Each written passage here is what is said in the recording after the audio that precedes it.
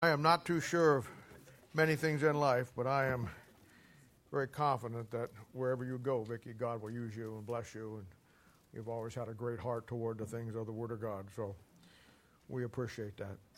Now today, we're going to begin our study in the book of Proverbs of chapter 22. We finished chapter 21 last week. And as each chapter in the book of Proverbs, we just unearth a wealth of material that... and this, again, will be a great chapter that is just loaded with biblical life-changing and life-preserving principles in the Word of God. I want you to know this so you can get prepared here. It'll probably be maybe 2, 3 weeks, maybe 2 weeks. But within this chapter lies the key verse to parenting, raising up your children, bringing them up in the world that we live in today. And in 3 or 4 weeks, when we hit this verse, we're going to camp on it. Amen. We're probably going to take maybe 4 or 5 weeks, and we're going to exhaust every aspect of that great verse and try to help you. You know, so many of you are becoming new parents, and that's an exciting time. You're having children, you're having babies, and, if another person never got saved and joined our church, in 10 years we'll be running 10,000 just because of all the kids you're having. But, those kids are going to grow up. And there's some things that need to be done before they get to that point. When we started our church, I know my grandkids, and I know Steve and Nikki's kids, and many of your kids, they were just little guys. And now they're in high school, some of them have graduated. Some of them are in junior high. Some of them are moving into, juniors and seniors in high school. And they're facing the most challenging time in their life. And my job is to not only help you with all your personal struggles, but to help get you prepared to deal with your children. The Bible talks about, and we'll get into this in great detail in a couple of weeks, the Bible talks about that in every child's life, when they hit that age, that evil day shows up. And that evil day is the day that they have to face alone the onslaught of the world, the flesh, and the devil. And what you have built into them will be the key whether they make it or they don't. And my job will be to help you through all with the Word of God and good, solid biblical principles.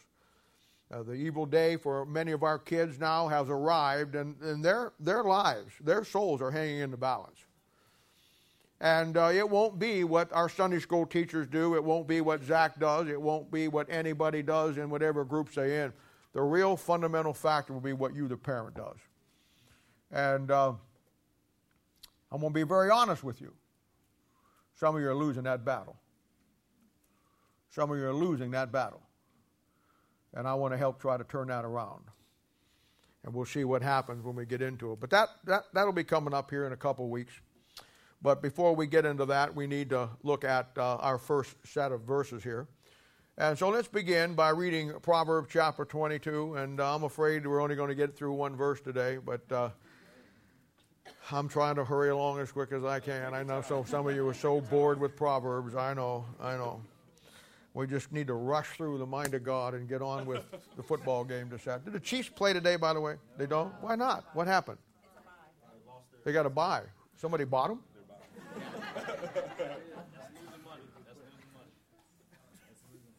I have no idea. Chiefs are not playing. I wondered what happened. I didn't hear anything on it. But anyway, Proverbs chapter 22, verse 1. A good name is rather to be chosen than great riches, and loving favor rather than silver and gold. Let's go to the Lord this morning and let's ask the Lord to bless us as we get into the Word of God. And Dave, would you stand up and ask God's blessing on the sermon this morning? Dear Lord, thank you for all you've done for us and just for letting us be here today. And Lord, I just pray that you just give Bob the words to say and just help us to apply it to our lives and as we go out into the world and get our jobs and everything. Just thank you for all that you've done for us. In Jesus' name I pray. Amen. Now, verse 1 says, a good name is rather to be chosen than great riches, and loving favor rather than silver and gold. Now, this is a great verse with many important and valuable things that we need to kind of look at today. But I want to start off and putting it into a context in your Bible as we find it in the book of Proverbs, and we find it here in the doctrinal standpoint. This name here will be the nation of Israel. This is what he's talking about, in particular in the context. We know that in Genesis chapter 32, verse 28, Jacob, who his name means schemer, supplanter, by the way. This is where God changes his name to Israel. Now, Israel, the word Israel means in English, who hath a preference with God. And this is a great place in the Bible. In fact, it's the first time in your Bible where the name Israel shows up. And we see by God changing his name, and we know that from Jacob as we move on through here, and we've talked about how that in Genesis you find the formulation of the nation of Israel, where God begins that 5-step process to bring them where he wants them to be, that really the Old Testament is divided up around. And we find here that where God changes his name to Israel. And from Israel, Jacob, now comes the 12 tribes, and from the 12 tribes comes the nation, as we know, as the nation of Israel. Most people don't know this. We talk about the Jews. We call them Jews or Jewish. But you know, they're never called Jews till 2 Kings chapter 16, verse 6. After the kingdom split north and south. Nobody really understands where the word Jew comes from. It was a term that was used for the two southern tribes that were Judah and Israel. So most people think that it had something to do with Judah and the two southern tribes, and that's probably true. But we get the idea that, well, we talk about the Jews, we hear about the Jews, the Jewish faith and all that, and we think that they were called that all the way through. That's not true. It wasn't after Solomon lost the kingdom and Jeroboam and Rehoboam split the kingdom that you find the word Jew even showing up in your Bible. For that time, they weren't called that. We talk about Hebrews. And in Genesis chapter 14, verse 3, Abraham is called the first Hebrew. And of course, we see that in connection with the formulation of the nation of Israel and God getting ready to call them out. So by the time you get to Genesis with Jacob here, 32, now you find the first time it's called Israel. And Israel will have preference with God. There's no question about that. Right now, we saw this last week, we talked about it. The nation of Israel is under the pressure of the world system of a false witness.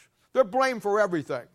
Thursday night, I walked you through, somebody asked a question about the nation of Israel, and I walked you through a brief history of them and showed you how that everything kind of falls into place. But today, the nation of Israel is a byword. A byword is not a good word, by the way.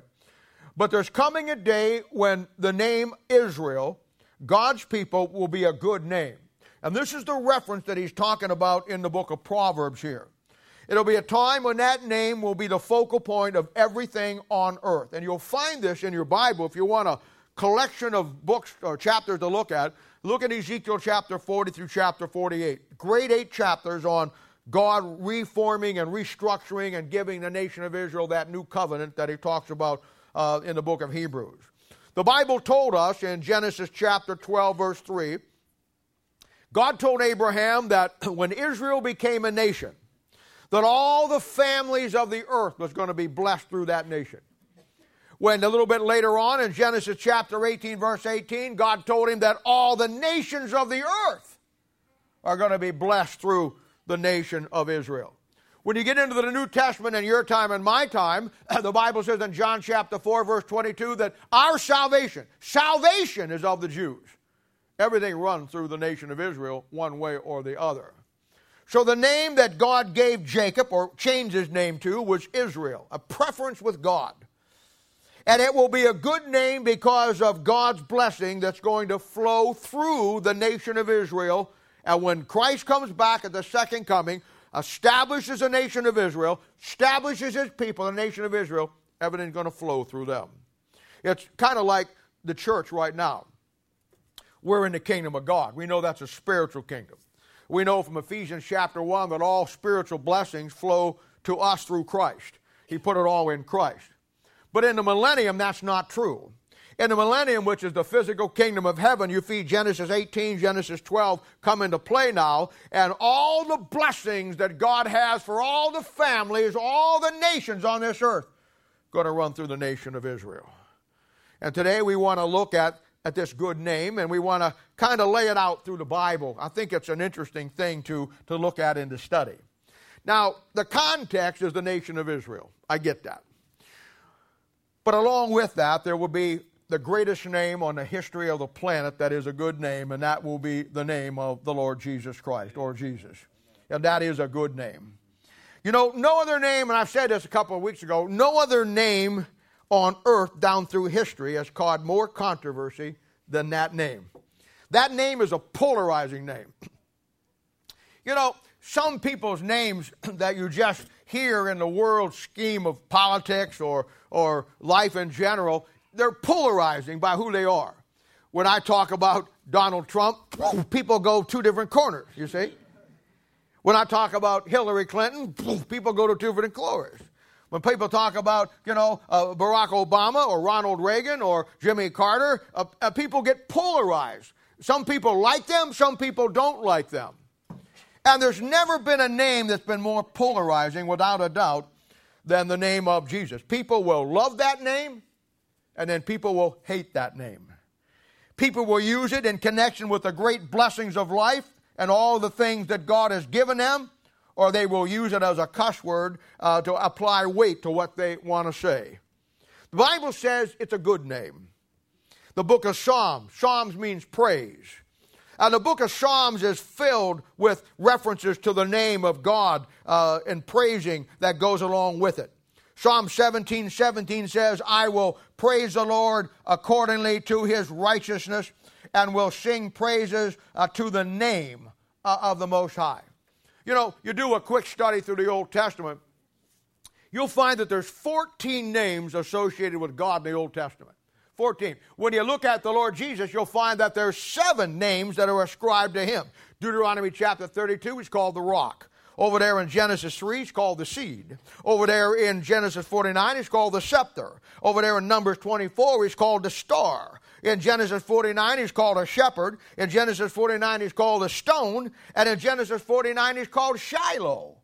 And you'll find that those are names that are given to him, and every one of them is a good name. They all fit into his character.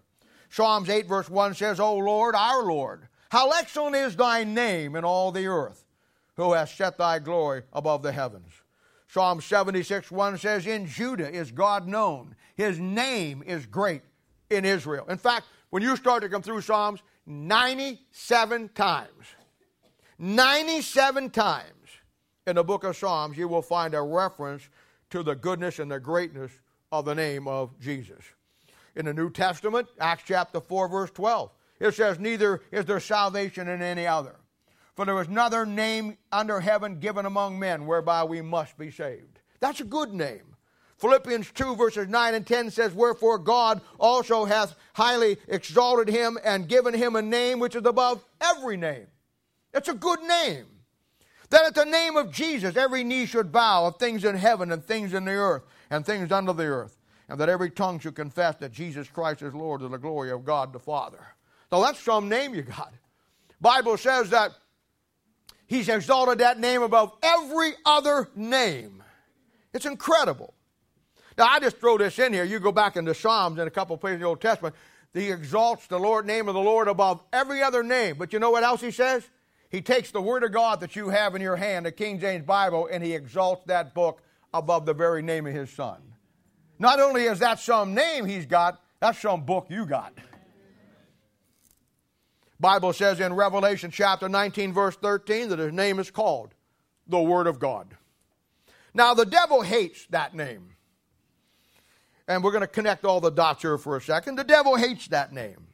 He hates the book that you hold in your hand for one express purpose, because of the name that it represents.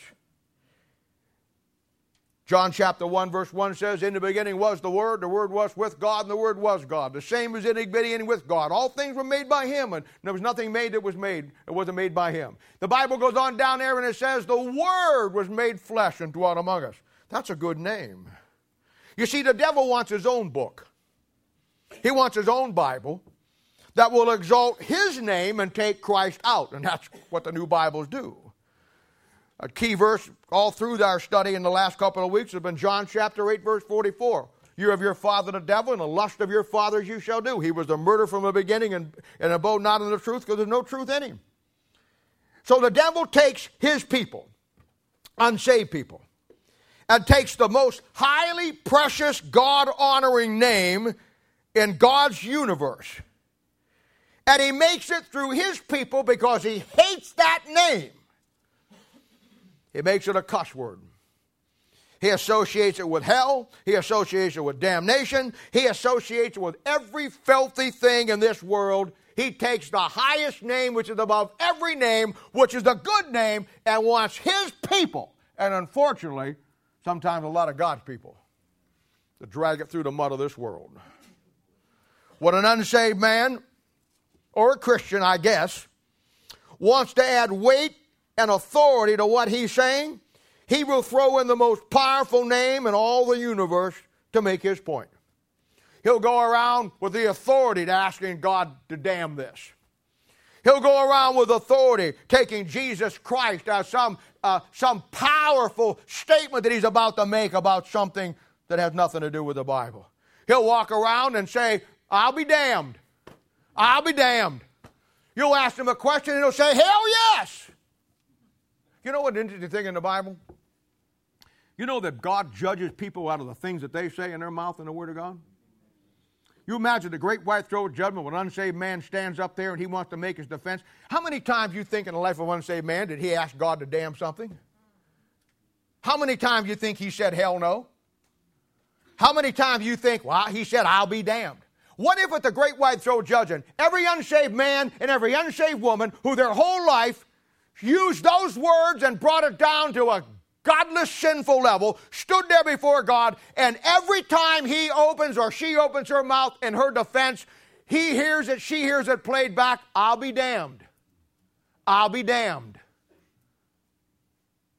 And if the angels of heaven should say, should you go to heaven?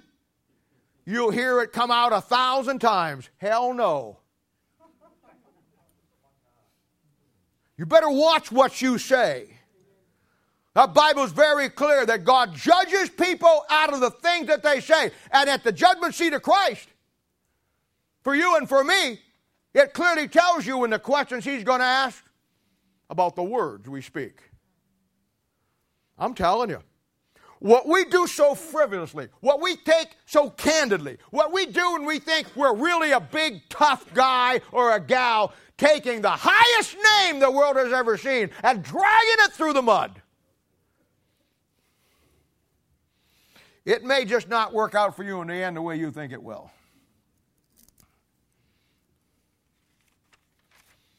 If I didn't know that the Bible was true, if I didn't know that God was real and Christianity is everything the Bible says it was, I know it was by the name Jesus and God, and how the devil wants to take that high name and turn it into a cuss word. I know it that nobody ever cusses in Buddha's name. I know it because nobody ever cusses in Muhammad's name. I know it because nobody ever cusses in Confucius' name or Buddha's name. The Jehovah's Witnesses, their spiritual leader and founder was Judge Rutherford. Nobody gets a good cussing out in Rutherford.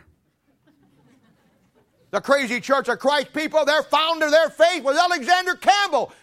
Nobody. A lot of people cuss out Alexander, but they don't cuss out Alexander Campbell. Why in an unsaved man's world, every other word out of his filthy mouth will be and have to be derogatory toward God's Son? Why is that? And I'll tell you why, because that name is a good name. I'll tell you why, because there's no other name given among men under heaven whereby we must be saved, and the devil hates that name. You have in your chair this morning, either in your lap or on the floor or in front of you, a little red book called a hymnal, Great Hymns of the Faith. In that book, there's 500 songs about one man, the Lord Jesus Christ. And we could go down to the Christian bookstore down there, you know, Pro-Bass or wherever it is, and you could go in there and go into their book, not Pro-Bass, the place that's across from Pro-Bass. Pro-Bass is kind of a Christian place, isn't it? Anyway. So anyway, you could go into that other Christian place over there, and you could get 20 more hymnals that's got 500 songs all about one guy. You know what? You don't find one hymn book about Muhammad. There wasn't one song written about him. You don't find any hymn book with a bunch of songs about Buddha.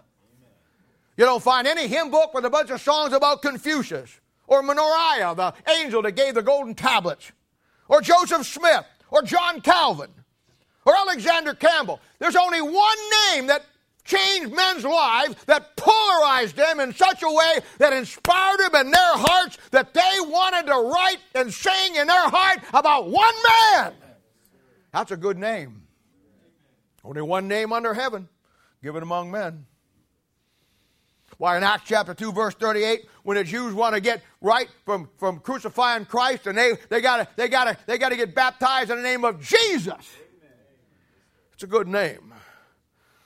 And the Bible says a good name is rather to be chosen than great riches, and loving favor rather than silver and gold. You know, any good name that you and I would have will be based on the name of Jesus Christ that we took upon us as a Christian. The name Christian means little Christ. The name Christian is first found in your Bible in Acts chapter 11, where they're first called Christians at Antioch. The word Christian was given to us by our enemies. It was given to us by our enemies because of the fact that the Roman Empire was the world power at that time. And if anybody knows a little bit about the Roman Empire, you know they had a god for everything. Now, a little bit later on, they had a god for everybody. They had a god for 500 gods. And when they looked at Christianity, they saw a religion that only had one God. To them, they followed the same mindset that many of God's people do today: bigger is better. The more gods you have, the better you are. I remember one time in a tough situation, our sergeant said, if anybody wants to pray, now's a good time to pray. And he says, I myself am going to pray to Jesus Christ. I'm going to pray to Buddha. I'm going to pray to Confucius. He says, we need all the help we can get. You only need one. You only need one. And it's an incredible thing. It's a good name. So we're called Little Christ. You know, there are two names that are associated with what we have and what we are and what we believe. That's why we'll never change. We'll never not call ourselves Christians because our enemies called us Christians. And I'm proud to be a little Christ. I'm not anywhere near what I should be, but you ought to be proud to have Christ living inside you and not 500 gods. Can you imagine the complexity and the confusion of that? You got a God for every month. Got a God for every day of the week. Got a God for every event you do. You got a God for your dog. You got a God for your children. You got a God for that. It gets real confusing. I just like simple. One. You know, if you got a religion that's got 500 gods or 500 people going to try to help you, it doesn't say much about the one God who's supposed to be in charge. You know what I got? I got one God. He covers all the bases. I don't need anything else. And so they called us Baptists. Now, you'll find a lot of Baptist churches that once were Baptist churches who were never really Baptist churches. They want to take Baptist off their name now. They think that Baptist has a bad connotation. And I'm not saying that it doesn't. But you know what? Whatever you change your name to is going to have a bad connotation to somebody. If you said, I'm nothing, that has a bad connotation. If you says, I'm something, that is going to have a bad connotation. In other words, we'll never take Baptist off our name. You know why? Same reason we'll never not call ourselves Christian. The name Baptist was given to us by our enemies. Because we stood for a doctrine in the Bible that they didn't believe. We wouldn't believe that infant baptism would save anybody, so we got labeled Pedro Anabaptist, against child baptism, and it stuck. I'm not taking that off. Now, if somebody gave it to me, some Christian gave us that name or something, then I might consider changing it. When my enemy recognizes the single greatest doctrine that we stand for is the blood of Christ washing your sins away, I'm keeping it. That's a good name. And I don't know if you know this or not, when you got saved, you took his name. The Bible says there's no other name among men whereby we must be saved. When we got saved, we took his name. Now let me ask you a question. Back in Exodus chapter 20, you have the 10 Commandments. I know. All Christians today think that meant the 10 suggestions. It was the 10 commandments. And in Exodus chapter 20, verse 7, you find the third commandment.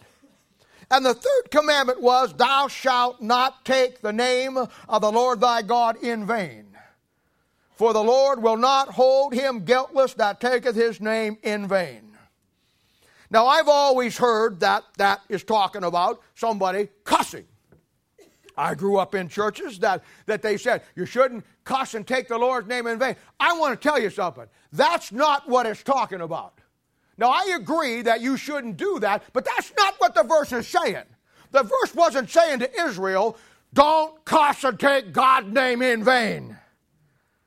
If you have taken the name of the Lord Jesus Christ by your salvation, and you have come to the place where you have accepted with understanding that you're to serve Him and you're to be a living sacrifice to Him, if you have taken His name and done absolutely nothing with it, you have taken His name in vain. Israel did.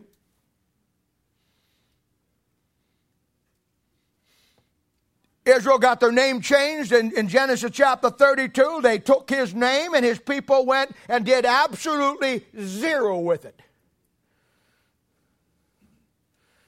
And God gave everything that God gave them to the world.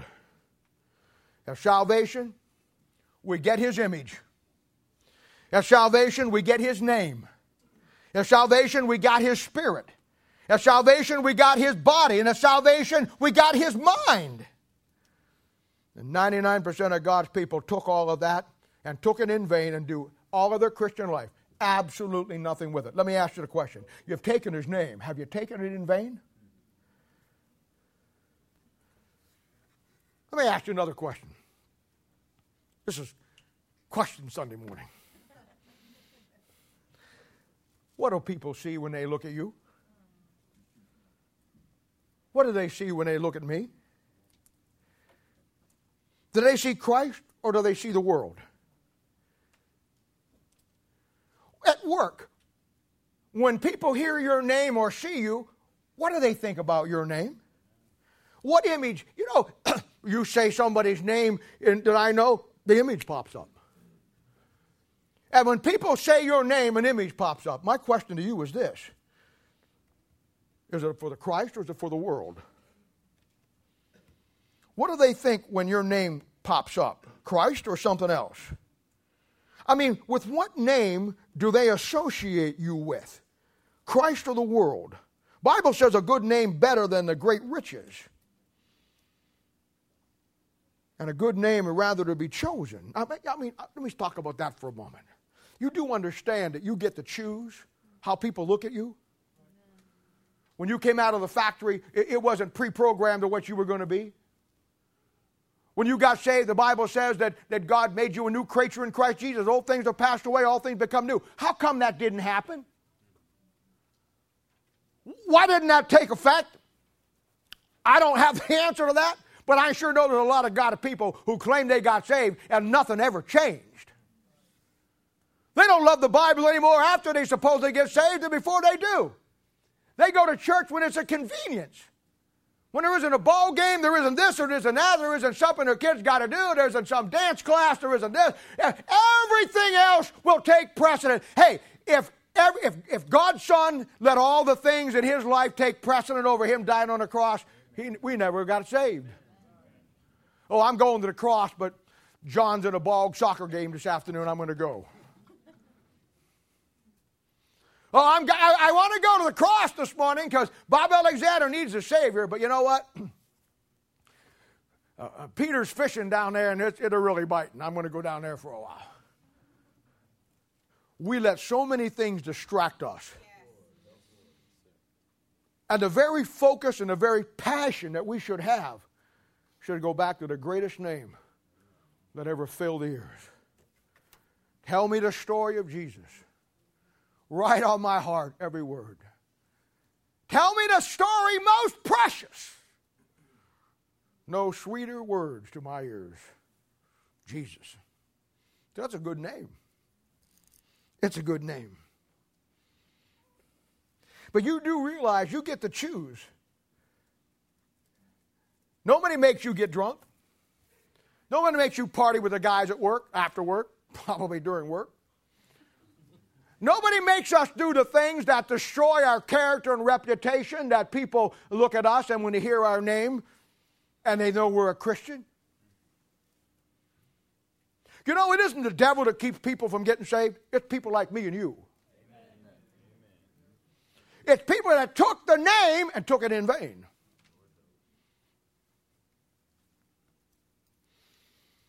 Boy, out of the gate, Proverbs 22 is pretty hot, isn't it?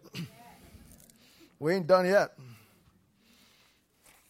Say, I don't like it. You ain't going to like it less before I get through. I got news for you. And we know that life is about choices, isn't it? It's about the choices we make. And when we get to choose what to do with God's name after we take it, isn't the fact that once you get saved, God comes down and puts a double arm hammer lock on you and makes you do what's right? God thought for sure that once you understand the unbounding love that He had for you, that you would just give up the world.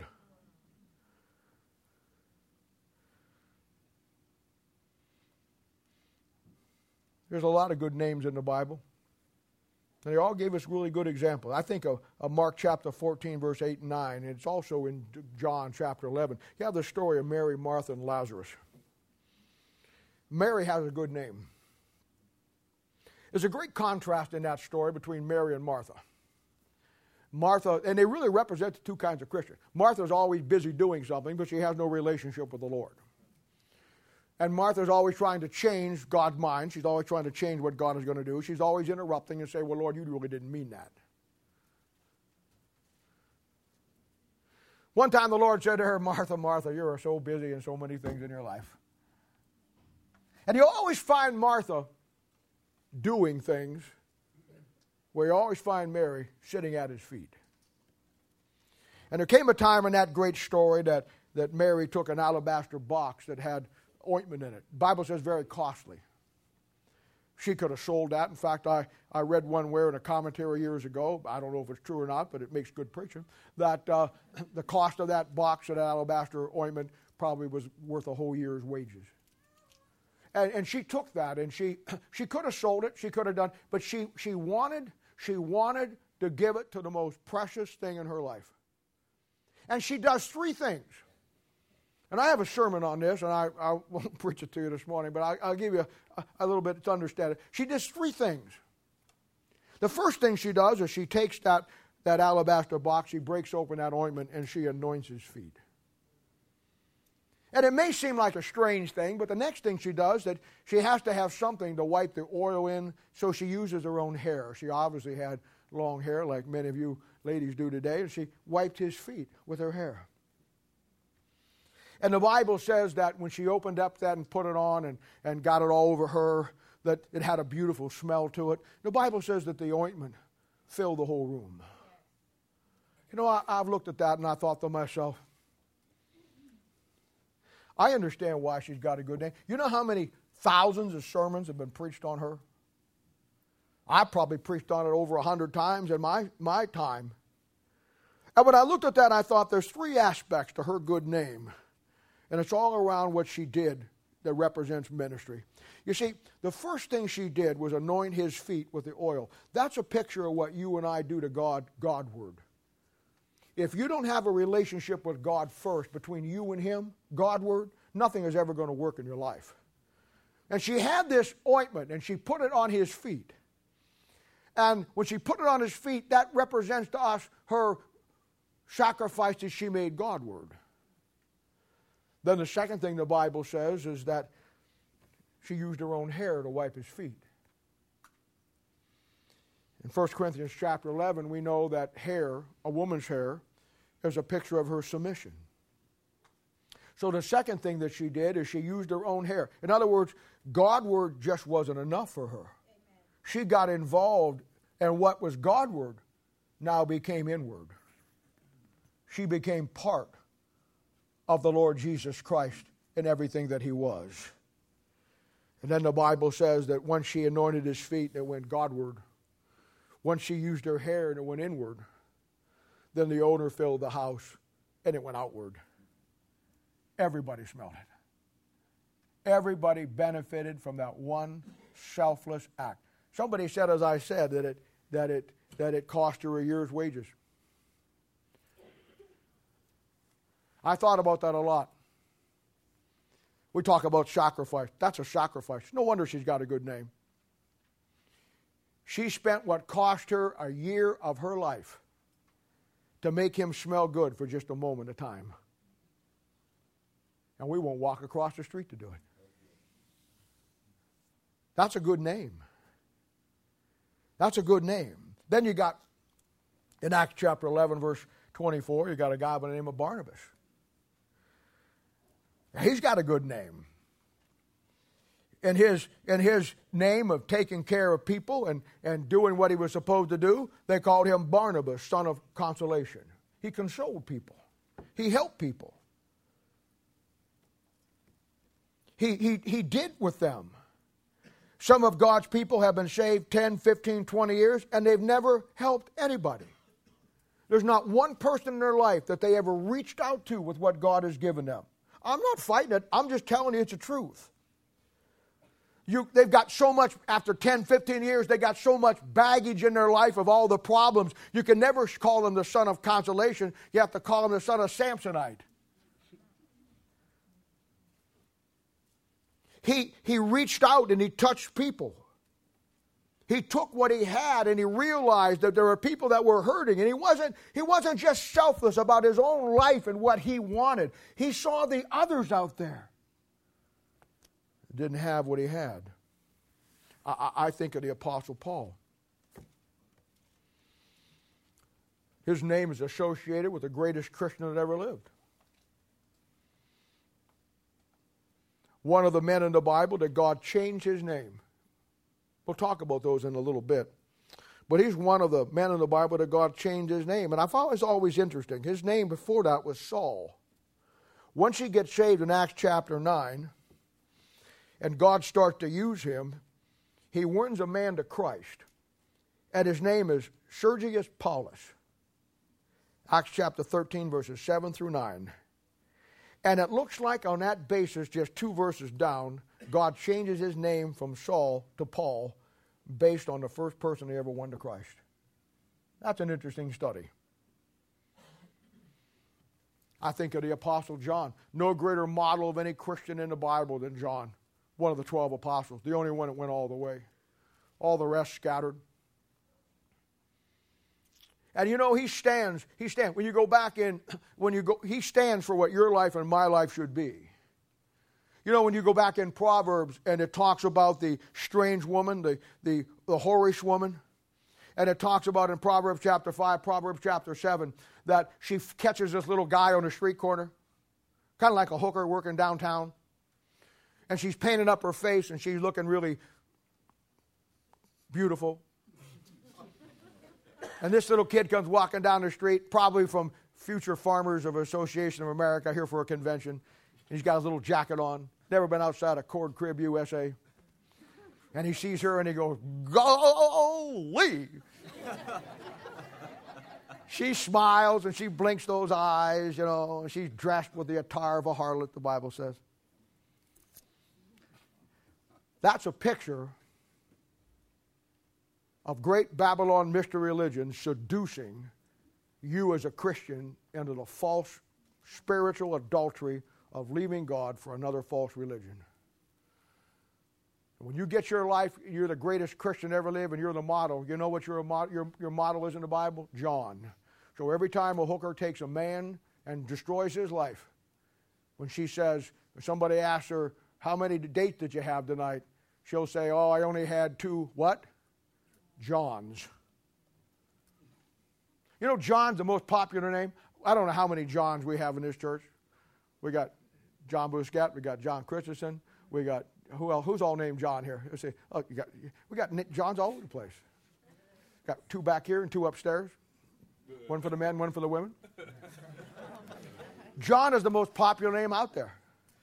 It really is. But you know why? Because people name their kids John because they don't know it. They want in their minds, they want the best. And you could never have a better name as far as I'm concerned. You ever notice that there's 2 names nobody ever names their kids? One of them Judas, the other one Jezebel.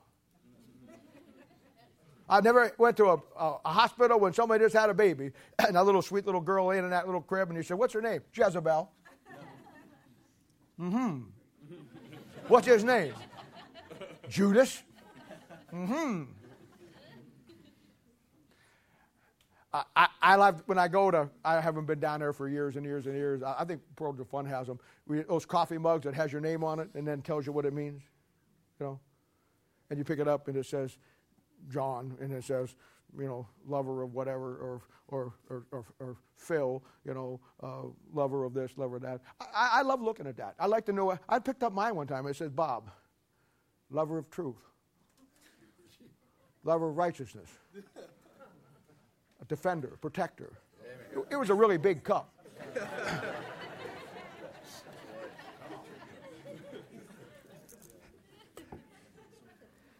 There's good name. John was a good name. A good name is invaluable. It will always tell who and what we are really based on what we do with the Word of God and the Lord in our lives. The Bible calls this an honest report. In Acts chapter 6, they picked the first deacons, 7 deacons. And when they looked for these guys, Acts chapter 6, verse 1 through 3 says they were told to look for 3 things. And it's the same 3 things that we find. You got a lot of wannabe deacons. You got people that think that, oh, if I can be a deacon, that really is something, and they couldn't make it to the first base on a softball game of deacons. The first thing that they had to have was an honest report. That's a good name. 1 and 2 Timothy talk about the qualifications for a deacon and a pastor. Their character has to match their reputation. The second thing, they had to be full of the Holy Ghost. That means that they were led by God's Spirit. That means they had a history in their life of making good decisions. And the third thing, it says they had to be full of wisdom. That's the ability to use what God has given you. And the Bible says that this is what he looked for. They had to have a good name. The people wasn't going to follow somebody that didn't do what the Bible says. And in the Bible, a good name implies a character that matches the reputation. Somebody said one time, if a man's reputation ever met his character, they wouldn't know each other. Somebody said a good name will be gained by many good acts, and you can lose it with just one bad one.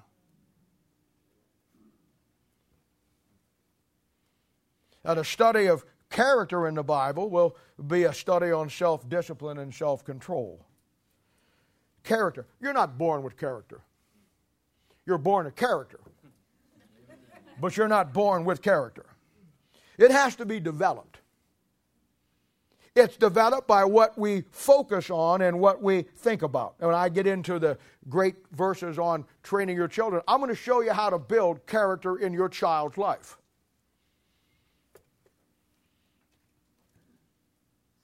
It comes from the fact that you have to bring every thought into captivity, into the obedience of Christ, 2 Corinthians chapter 10, verse 5. And I've learned that if I take care of my character, my reputation will take care of itself. And chapter 22, 1 says, and a good name is better to be chosen than great riches, and loving favor better than gold and silver. You see, character is what we really are. It's what we do when nobody sees.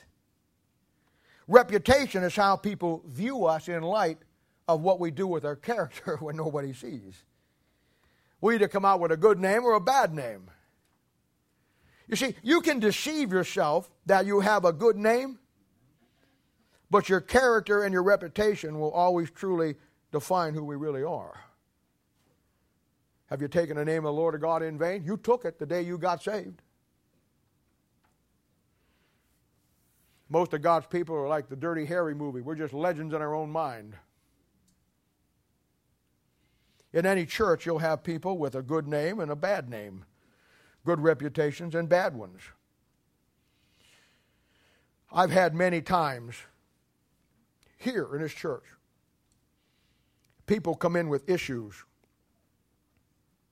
And they will come in and talk to me. And I'll begin to try to put a plan in their life, something to help them, something to get them where they want to get to. and out of the clear blue sky, I'll say something, you know what? I'll put a support team around you. I've got some really good guys and some really good ladies, and we'll help you through this whole thing. We'll do whatever it takes. I'll stay involved. I'll work with you, but let me put an accountability team. And you know what they do? They'll ask specifically for you. Some of you. They'll say, well, could so-and-so work with me? Could she work with me? Could he work with me? I think there's no greater compliment in all of life in Christianity than for someone to be struggling in life and ask me if I can put them with you.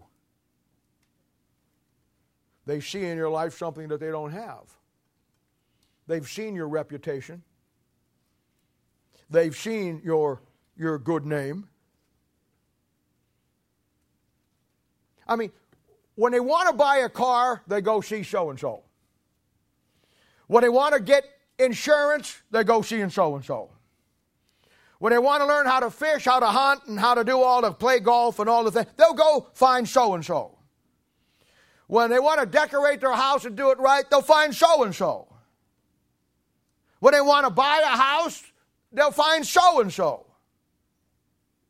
When they want a recipe for the greatest Hungarian goulash on the planet, they'll find so-and-so. But when it comes to spiritual things, when it comes to things in their life that they're struggling with, they have seen your life, you have a good name, and they ask for you. I think that's incredible.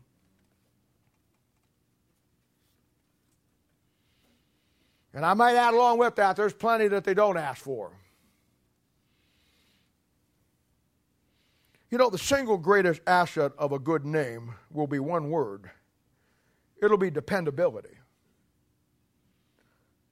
You see, I'm not really worried about when I put you with somebody if that person can depend on you, though I may at some point. My real worry many times is, can God depend on you? The Bible's full of examples of undependable people. And dependability is simply saying do what you say you'll do. In Acts chapter 13, verse 13, and we don't have time to go through a lot of them, but John Mark, I want to go on a mission trip with Paul and Barnabas. Oh, yeah, I want to get my missionary hat, my missionary jacket. I want to get that sign on the bus. World tour of the Apostle Paul. Da, da, da, da, da, da, da. And when he got in it and he found out it was too rough, he ran home to mama.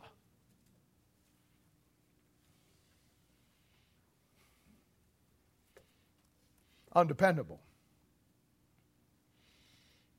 I look at Lot in Genesis chapter 12, all the way up to Genesis chapter 19, 20. There is not a more undependable person on this planet.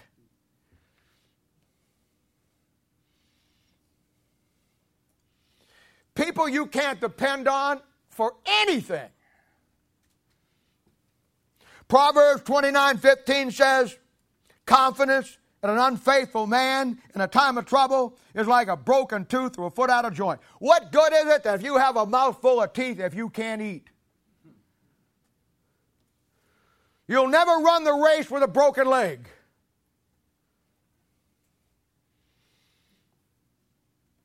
Dependability. Dependability. That comes with the reputation of a good name. I can depend on that. And it isn't me. I've given things to people to do, and I have to get 2 other people to cover for them because I know they're not going to do it. I just give up doing that. I'll just do it myself. And you're always going to find that. You're always going to find that. You always got to find people, I'll be at discipleship, and then when the discipleship comes, you're here and they're not. Oh, I just forgot.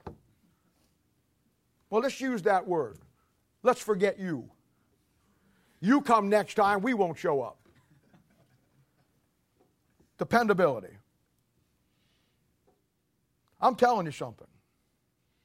Now, look at the last part of that verse. I'm going to get off that. Look at the last part of that verse.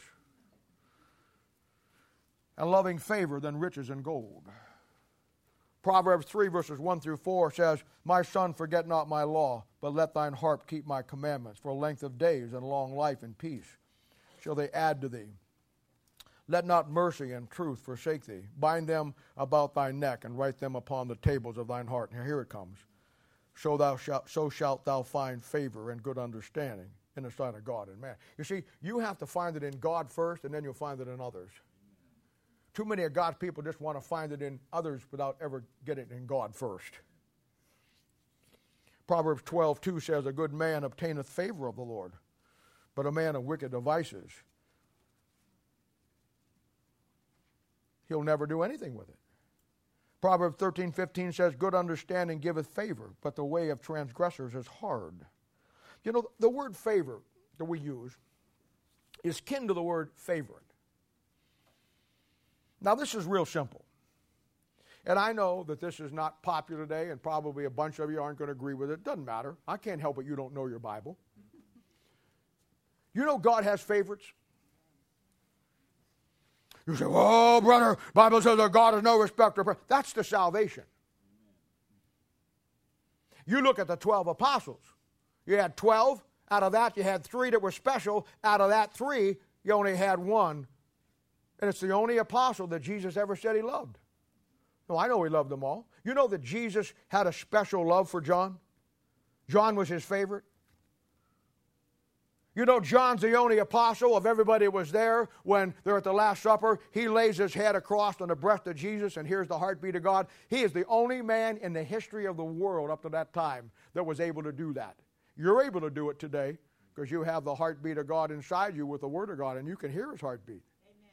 That's why John's such a great type. Somebody said one time, well, what do you mean that Jesus had a special love for John? I mean this. John had a special love for Jesus. That's what I mean. No, I know God loves us all. He does. He does. I mean, the old saying is, God takes care of fools and drunkards, and I don't drink much. But it's simple. When you find favor with God because of your relationship with Him, because how much you love that book, I'm not saying you don't become a monk and live in a monastery someplace. I'm saying that all things become new, old things get passed away, and your preference, your passion, and everything about you, you hold nothing back, like last week in verse 26. Giveth and spareth not. You'll take somebody, you'll recognize what God has given to you, and your problem will not be not giving them enough. Your problem will be giving them too much. That's a good problem to have. Now, when you do the work of God and give people what they really need, the investment of your life, you'll earn a good name. And that good name will bring into your life favor with people, and you'll become their favorite. That's why they ask me for you. That's why they watch you right now. No man liveth to himself and no man dieth to himself. There's always somebody watching our lives. No, I love everybody unconditionally. Never, nothing that you would do would keep me from loving you. Nothing. There's no time, no matter what you did, that I wouldn't be there to try to help you. I love you that much. Now, there are a few exceptions to that, obviously. If you're a child molester and go someplace else, I mean, you'll find some lady who'll take you in, I'm sure. But I'm not, there are a few exceptions. But my favorite people will be those who share the burden of my ministry along by my side.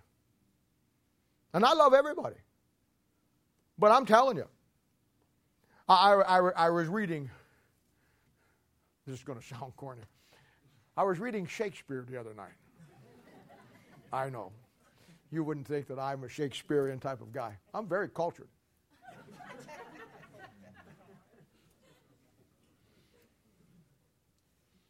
Where most people would say, get off your rear end, I would say, get off your external posterior extremity. It's cultured. Very cultured. And the other night I was reading Shakespeare. And I remembered that Shakespeare in this account was recounting what Henry V did back in the 1400s. when he was getting ready, the King of England was getting ready to go to war with France. And he pulled all of his troops together. And he gave this great long speech. And he ended like this.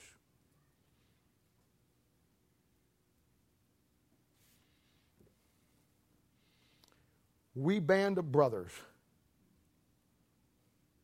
for he who this day sheds his blood with me shall truly be my brother. You see, there's a bond when we are in the middle of the ministry slugging it out together. We're not in the rear with the gear. We're in the combat up front where it's coming over the wall faster than we can deal with it. And I'll tell you what, I love everybody. But I won't tell you something, and it's the dying truth. My favorite people will be those who share my burden with this ministry by my side. I have two passions, only two. One of them is the Word of God, and the other one is people. I like to do a lot of other things. I do. I still imagine fun things that we've all did together. I do. I love things we do together. I love going out to Worlds of Fun on Halloween. I love the hayride. I love the Ironman competition. I love the fun things that we do that have nothing to do with church. Mike, I remember as long as it was, how many years ago we went to watch you race over there a long time ago. And I still remember that. I remember you coming around that corner and sliding into those big old tires into the dirt. And I'll tell you what I remember, that little 14-year-old kid, just a little guy who won the championship race. And he was driving a I don't know what they're called, one of those race cars. And he was taking that thing out, and he was in the lead. And there was an old pro that was behind him trying to do everything he could to get that kid to go wide so he could get up there. That kid just held the line and won the race. I've never forgotten that. But that's not my passion.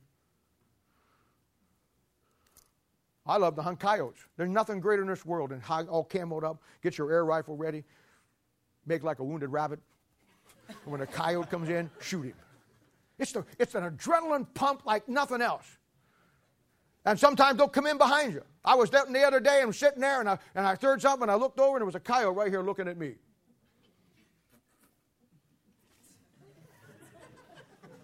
But that's not my passion. I like to watch the Chiefs play. That's why I asked because I couldn't find it. But that ain't my passion. I don't care about baseball. Baseball is the most boring game in the world. Golf? You kidding me? I mean, tennis? Okay. And I'll tell you, but none of that's my passion. I have two passions in life. One of them is the Word of God, and the other one is the souls of men. You know why? Because those are the only two things going to last for all of eternity. Amen. I like life. I enjoy life. You'd have to look a long time to find somebody who don't have more fun than I do. We have fun together. We laugh. We tell jokes. We crack on each other. William and I are always getting on each other. I still make fun of him about his orthopedic shoes he wears, you know. He never wore them since. But we love each other. You see, we have fun together. But none of that's my passion.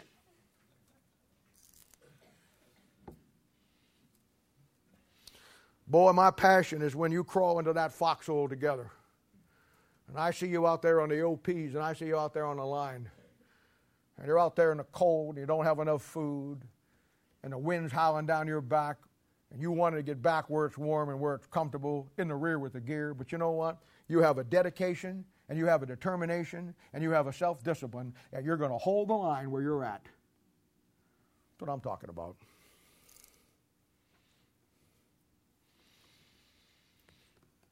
I'm under no illusion that the ministry will cost you something. The ministry will cost you something. And everybody's just not willing to pay that cost. I mean, you'll pay the cost of a new house, won't even think about it. You'll pay the cost of a new boat or a new car or new this. You'll pay the cost of a golf course club membership. You'll join a fitness center that's going to cost you $1,000 a year when you could just go out and quit eating.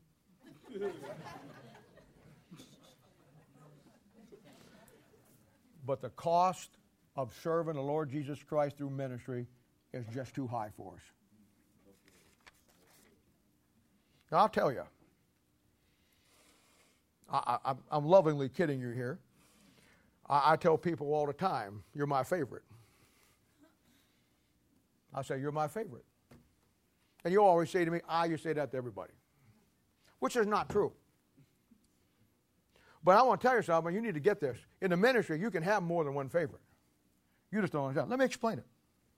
You see, each of you is different. Each of you have different abilities to do the work that I see. Each of you have a uniqueness in what you do, what God has given you, that maybe the other person doesn't have. But I watch you use that. I watch you allow God to take that and develop that. So in each scenario, in each person, in each category, each of you can be my favorite in a different way. We got 4 dogs in our house. Downstairs I have Buddy and Daisy, brother and sister, female, male lab. I'm asked, and I've got pictures of them here on my phone someplace, and they're the cutest dogs in the world. When I go upstairs and open the basement door and look down, there's a gate there, and I'll call their name. 2 big heads will come around looking for me. I'll be over there on Monday morning, drawing up my sermon. They're on the couch, and both of them are just laying there, just looking at me. Never take their eyes off of me. They might drift off to sleep, but the moment I move the chair, they're up. They're the most beautiful labs you ever saw in your life. Crazy, but they're really good dogs. They really are. Somebody asked me one time, which of those is your favorite? Now, you think that would be a hard choice, but it's not when you put it in my mindset or context. I always answer, that's easy. Buddy is my favorite male lab. Daisy is my favorite female lab. We got 2 more dogs upstairs. We got Izzy, who was adopted a border collie, and we got Otis. Otis is a rat with a genetic defect that turned him into a dog. Just kidding. Otis is the sweetest little guy you ever want in your life. He is a great little puppy. He is. He's 9 years old or something like that, maybe older than that, but he's a good guy. And somebody says, which one of those favorite? Izzy's my favorite border collie. Otis is my favorite little dog. I got 2 daughters. I got Kelly here, and I got Jamie, who's home sick. And I got great daughters. I love them very much. I've been asked somebody would say to me, kind of sheepishly, like they're apologizing, which one's your favorite? And I said, that's easy. Kelly's my favorite oldest daughter. Jamie's my favorite younger daughter. You see, they both bring different things to the party. Amen. Just like you guys do. You see, when you only have 1 or 2, you're my favorite, you're very limited in your understanding of what's going on. Everybody here brings something to this ministry that's invaluable. And you'll bring something that the other person next to you don't bring. And in that, you're invaluable. It's just that simple. You see, I don't make my favorites by outward appearances. I look at what they've done with the Word of God in their life, and do they have a good name? Because I want to be associated with a good name. Each of you here bring into this, you brought into this church what God has called you to do, and you bought into it. You've looked at my ministry, what I'm trying to do, and you said, you know what? I'm with him. That's what I want to do. You bought into this mess. And I'll say, let it be known, my passion is only 2 things, the Bible and the people. God has given me a host of men and women that are invaluable to me because of what they do and how well they do it. A band of brothers who this day will shed his blood with me for the ministry's sake.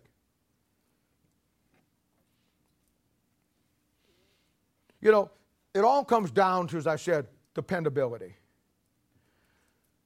Most people, my military background and all that stuff, I watched all the special ops groups over the years and knew many of them. And the British have the SAS, which is the Special Air Service, probably some of the greatest commandos in the world today. And their success is built on what they call the 7 Ps. And I can't tell you what they are because we've got kids here today. But those 7 Ps are what I build my ministry on, and it works.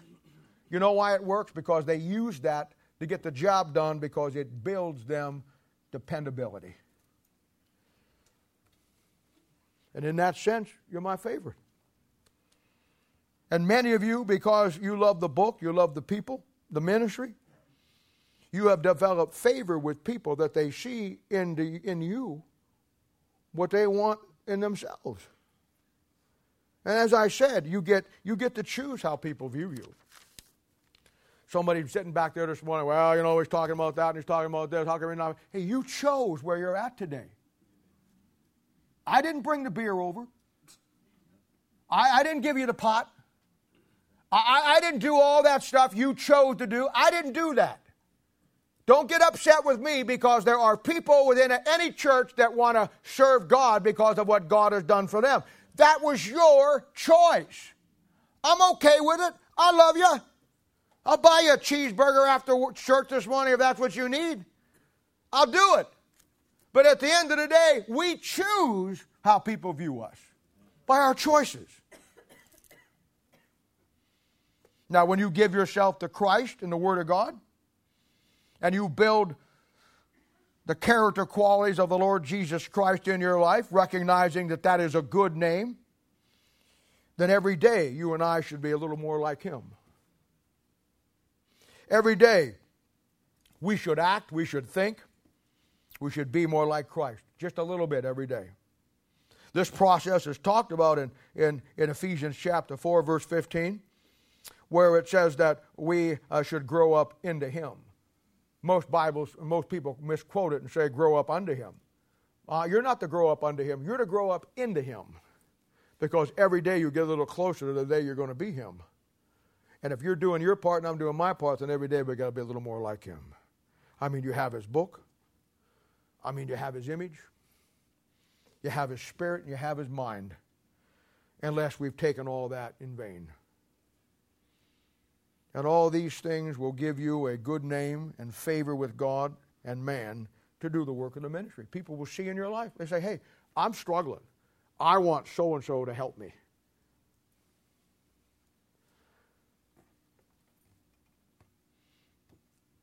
We didn't all start that way, did we? No. Psalm 40, verses 1, 2, and 3. I waited patiently for the Lord, cried unto Him, and heard my cry. Amen. Brought me up out of a horrible pit, out of the miry clay, and set my feet upon a rock.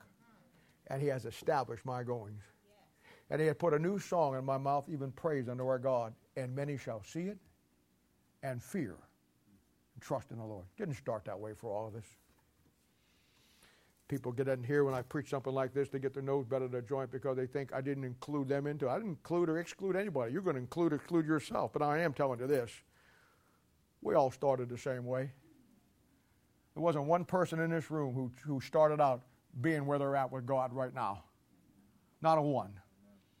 There wasn't one person in this room that started out knowing the Bible like many of them know it now. We all started the same place. We made choices in life. We decided to do this or not to do this. We decided to train our children the right way or not. We decided to get into the Bible or play video games. We decided to do this or do that. We chose where we're at right now. And I'm cool with it. I am. I'm not worried about you. I'm worried about me. And all these things will give you a good name and favor with God, and people will see it and they want to be part of it. Now, this in the Bible is called God transforming you. None of us started out this way. Everybody who are where you're at today, that you're in your own heart and your own mind, you're doing and understand what God wants you to be and do. You went through a transformation process. You started as a new Christian, and then you brought yourself through the Word of God, through the Holy Spirit of God, through the ministry, whatever you did, to where you're at right now, or where you're not at right now. You see, the world can do many things for you. In particular, it can do 4 things for you. The world can inform you. You can get on the internet and the world will inform you or misinform you. You can do something wrong, go to jail, and the world will reform you. You can get out with the crowd and hang out with the crowd at school or wherever you go at work, and they can conform you. But only the Bible can transform you. In the Bible, as I talked about earlier, there's 7 places where God changes somebody's name. 5 of them are good, 2 of them are bad. In Genesis chapter 17, you had Abram. Abram at that point in his life was not where he needed to be with God. God had just found him. And he goes through a process of transforming himself. And then at one point in Genesis 17, God changes his name to Abraham. Abram means high father. Abraham means the father of many nations. He had his wife Sarai, who means princess. Who she goes through her struggles, and she goes through everything that she does. And in Genesis chapter 17, verse 15, God changes her name to Sarah, which means that she's going to produce many sons, and she's going to bring about the nation of Israel. We talked about Jacob in Genesis chapter 32. His name was Supplanter, and then God changed it to Israel. But boy, you ought to look at chapter 32, what he had to go through for that change in his name. He had Simon Peter in Matthew chapter 16, verse 27. His name was Simon Bar-Jonah. Peter had to learn some things, and then God changes his name to Peter. You had Saul, Acts chapter 13, verse 9, who he had to go through some things, and God changed his name to Paul. And in the Bible, and then you had the 2 bad guys. You had Jeconiah, who was a wicked king of Israel, who God took away his name, took Jehovah out of it, Jeconiah, and just called him Caniah, despised, broken idol. Then you had Jehoash, which has Jehovah in it. All those kings had Jehovah in their names. And he was such a lame guy that God took his name off and just called him Joash. His name Jehoash meant fire for Jehovah. When he took Jehovah off and just called him Joash, it just meant fire. And there's many of God's people that start on fire for God, and they get their name changed the wrong way. God wants to change your name.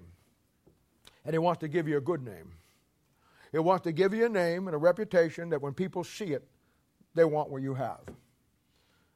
They want to see you when you walk into work, that the worst day of their life, they know that they can come to you. They don't want to look at you and think about the party you had last night, or this or that, or whatever fun times you had, or the beer drinking down at the lake. They're not interested in that. They're looking for answers. And you and me, by taking God's name, should have the answers. Thou shalt take the name of the Lord, not take the name of the Lord thy God in vain. We took it the day we got saved. Did we take it in vain? And the Bible says that a good name is better than riches. It's better than all the things in the world, because there's only 2 things worth investing your life in this world, because it's the only 2 things that are going to last for all of eternity. One of them is the Word of God, and the other one is the souls of men. Everything else is going to pass away. We'll hold up there. And I want to have a meeting with